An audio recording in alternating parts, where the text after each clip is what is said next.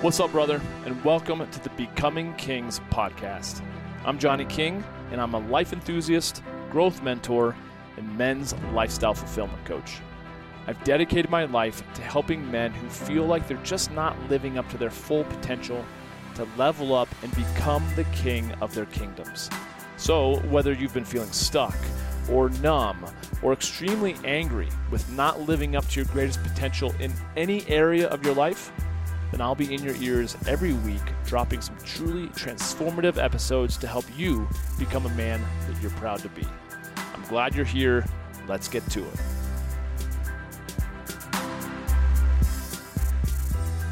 What's going on? It's Johnny King. On this episode, I want to talk a little bit more about the business side of things. The business. Let's talk about business. And, it's interesting how, rewind 12 years ago, I had quit my job working in corporate America because I knew I was extremely unhappy, more or less following the programming that I had been raised with, which was, get a good education, get a good job, white picket fence. Well, that didn't work out for me. My marriage had fallen apart. I really hated the man I had become. And so I quit my job.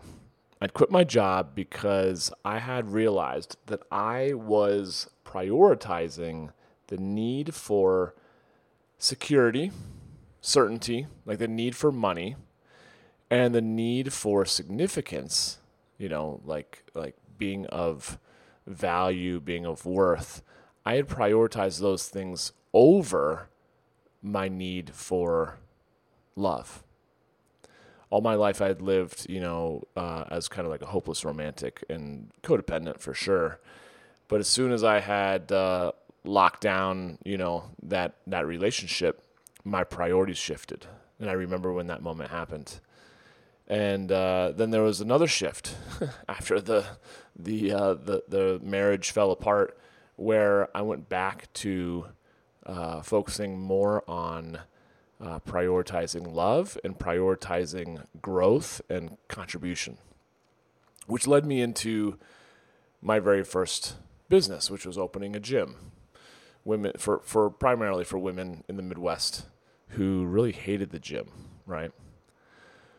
So I was led into that, but prior to that, I had a lot of people be like, why don't you become a personal trainer? And I was like, personal training is like, I just can't, and I won't go off on a whole thought on this, but for me, the business model didn't work because I had to trade, 1 hour for working with one client. And if the client ghosted me, I'd lose that hour and that income. Right. So it wasn't until, my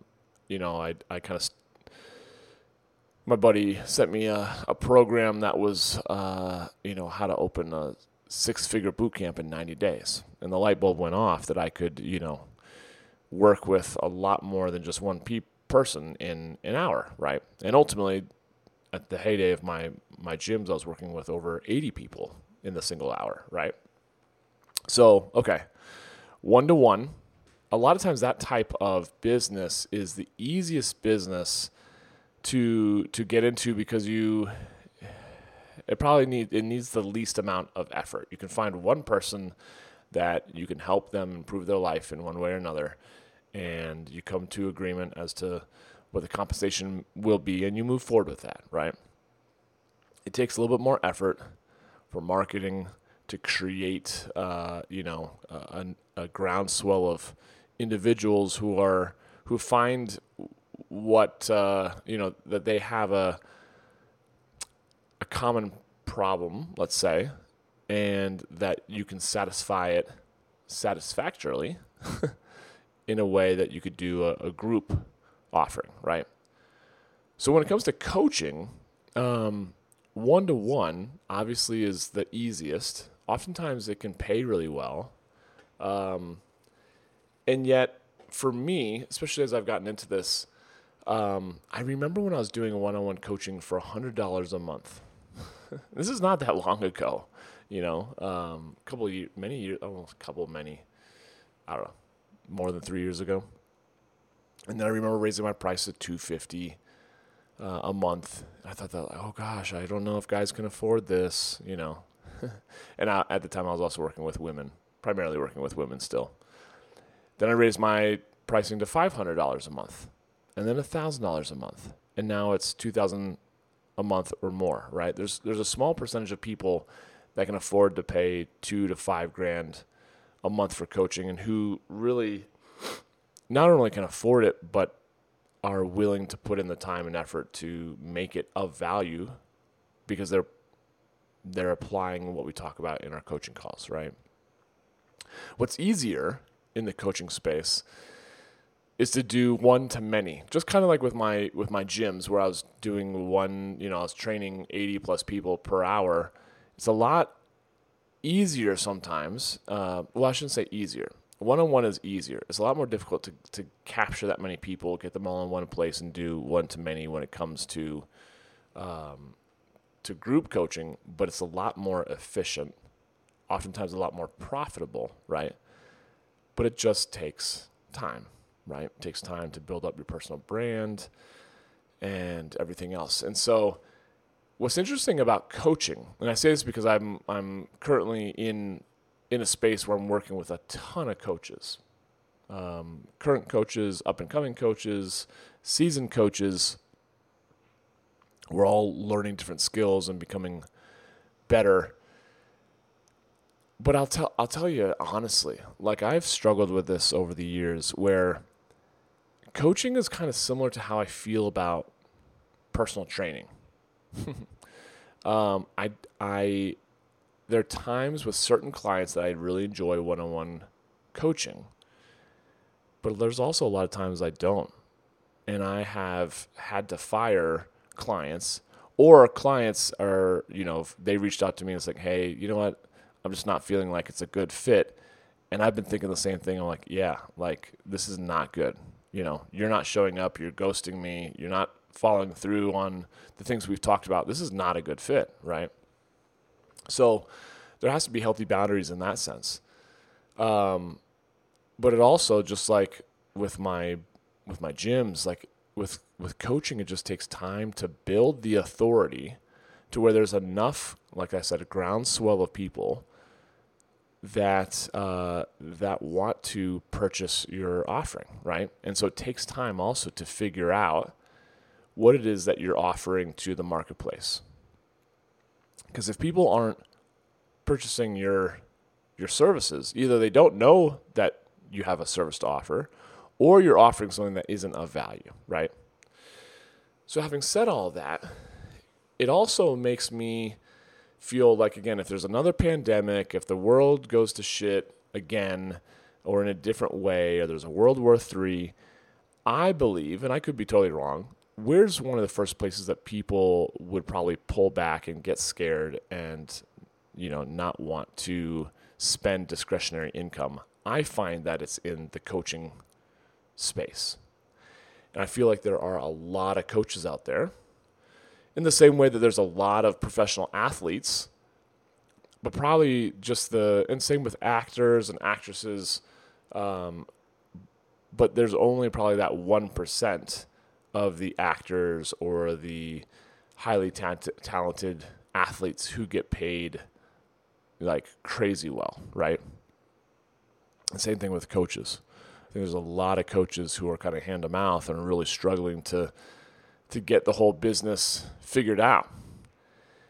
And for me, it can be exhausting because you have to keep showing up on social media, even with this podcast. I love the podcast, I really do, which is why it's lasted so long. But it still requires, effort to put out 3 episodes a week. And I've been doing it for over 2 years. And even when I got into it, my buddy was saying, hey, this is a long-term play. This might take 5 years before it really starts to gain traction. Before you get to be really good at it, you get that many reps before you start to monetize it. I'm like, okay, cool. Like, I didn't really think about 5 years from now, but I was willing to just say, you know what, let's just try it. And if it doesn't work, and if I'm not digging it, then I won't keep doing it, right? But I say all this because I know there are coaches that listen to this podcast. There's, a lot more that don't. But it's an interesting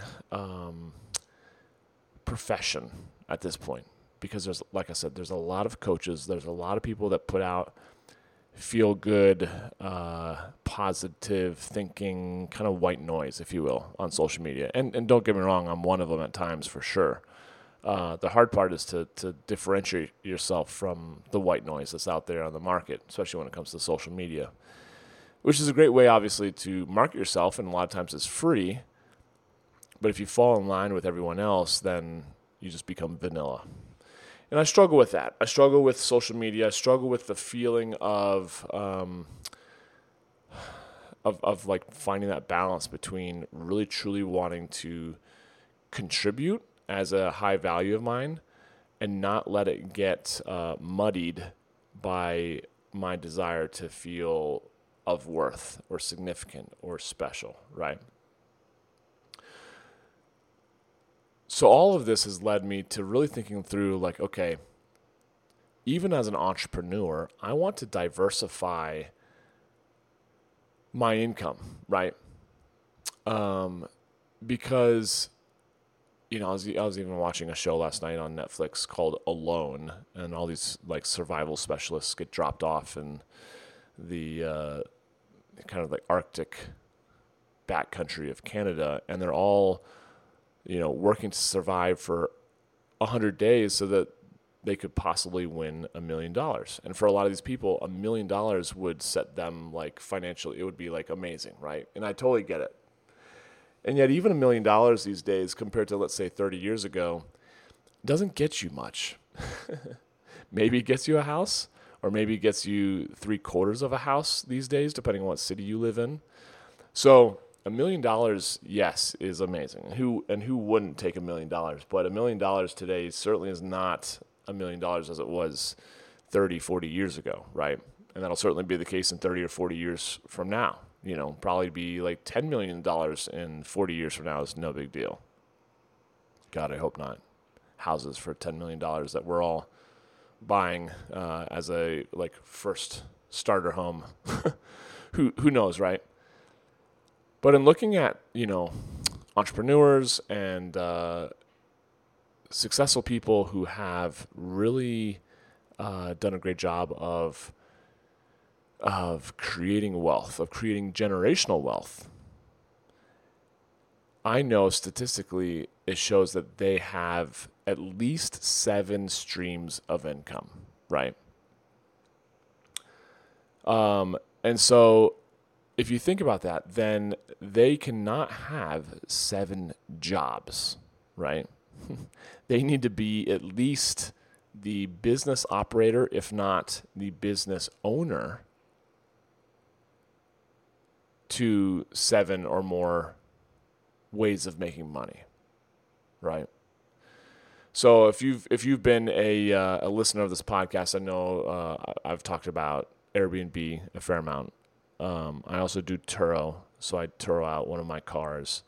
I have money that I still make through my old kind of coaching business. I still work with women. I don't promote it a whole lot, men and women for that matter, with their health. And so I still make money through that, through selling like nutrition programs and meal planning and all that stuff to help them lose weight. Then I also do my coaching practice, one-on-one clients. I've got did I say Airbnb? I think I said that, right? Yeah. And then I've just recently, a couple of weeks ago, I guess it'll be about 3 weeks ago, I bought a new HVAC business.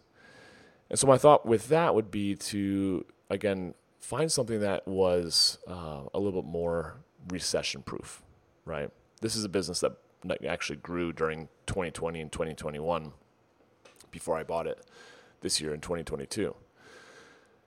And so for me, it's kind of creating what Ray Dalio talks about as like an all-weather strategy.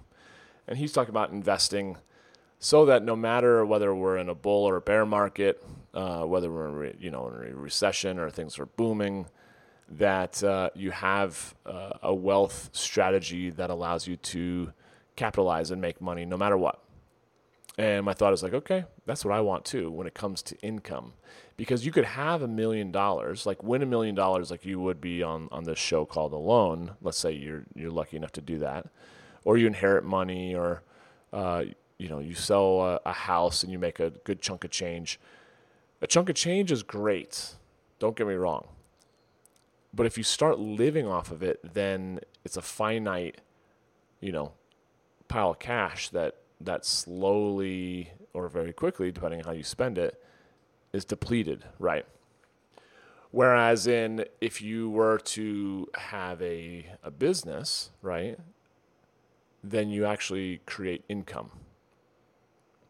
And so I've been talking to a lot of different people who are wealthy, and a lot of times they've said, at times we felt very cash rich, but very income poor. And they would rather be income rich and ultimately cash rich as well.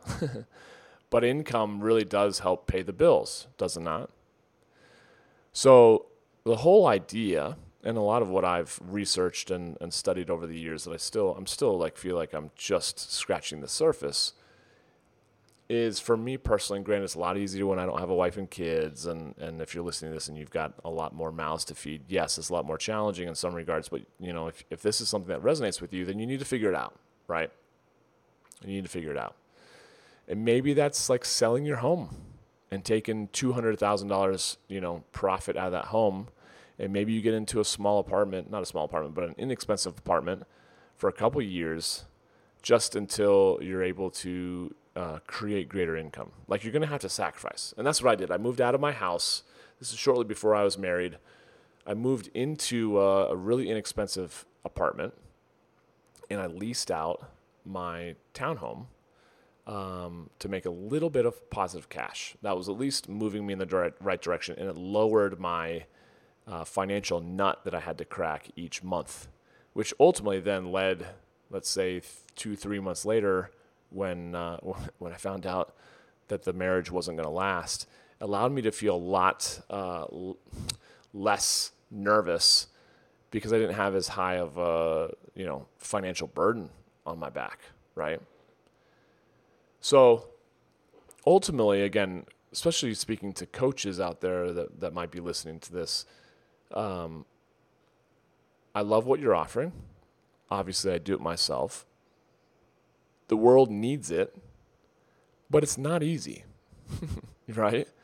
Being a coach, you're literally you are the employee, you're the employer, you're the business owner, the business operator. You wear all the hats, and you know this. You're a salesman, you're admin, you're customer service, you're a marketer, and it can be daunting, it can be exhausting, and I feel like the people that are truly successful in the coaching arena are those that have really learned and to really be a proficient entrepreneur, business owner, marketer, or they've learned to hire that out and become, proficient.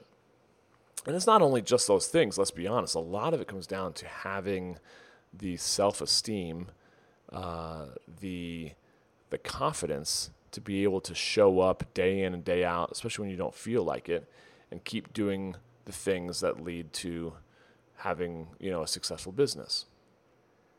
For me, it's been a struggle, because I've dealt with those feelings of inadequacy or disappointment a lot in my life, which comes from my childhood, which I'm working through, but it has a deep impact on my lack of consistency in certain areas of my life. Like, I've been consistent. I haven't missed a podcast. Cool. But do I make money off of this? Not directly. I don't monetize this podcast. Certainly guys might hear this, and I've gotten plenty of clients who are like, hey, I've listened to a bunch of your episodes, or I read your book, and I love your story, and I want to work with you. Cool. But that doesn't happen as often as I would like to have, right? And yet at the same time, I also don't love the idea of having my calendar filled with one-on-one coaching calls. It's just not the way that I want to do it. Like, I want to be able to go hiking and go travel and go jump on my bike. And I live for creating time freedom. That's what time freedom, financial freedom, all the freedoms that roll up into this whole concept of becoming kings. But that is my main driver, is that I want to be free to spend my time doing whatever it is that I want to do with whomever it is that I want. And at the end of the day, let's be honest, I want to be present and available for my future wife and kids in a way that I wasn't for my previous wife, and for my kids in a way that I didn't receive when I was younger, right? Like my wound, my mom and my dad wounds. I want to become a better husband and father. And for me, I cannot be if I'm not around, if I'm not present, if I'm super stressed, right? So a big part of creating a, let's say, business empire, I like to think of it that way, where it just generates income and I get other smart people to help me sustain that over the years, is to be able to then feel free to do what I want to do when I want to do it, and to travel and to learn and to laugh and to have fun and to eat all the great things and hang out with my wife and kids in the future and ride horses and go on hikes and camping, and you get it, right? That's my vision. I'm sure you have your vision.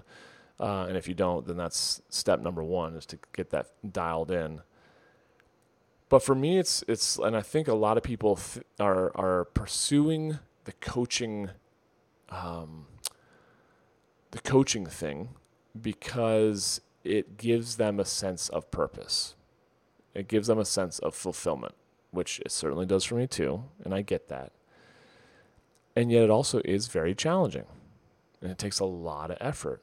And a lot of times it can be hit and miss when it comes to income. It can be feast or famine.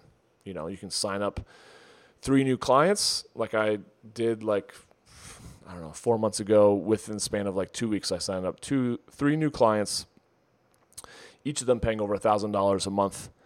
And then 2 of them bailed within the next 60 days, right? So it went from hell yes to fuck me, right? And yet that's just life. People get into things change, they get scared, they run out of money. There's things that just happen.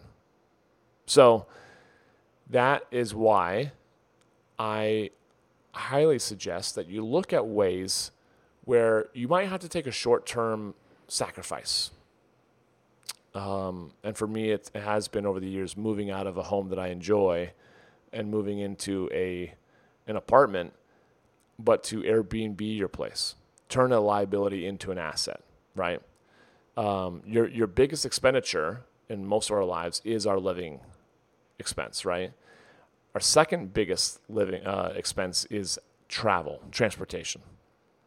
And our third is food.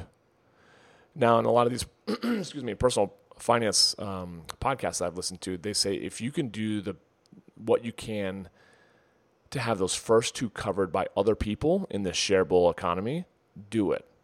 And so that's what I've done. I've moved out. I have multiple Airbnbs, which I make money off of, which is great.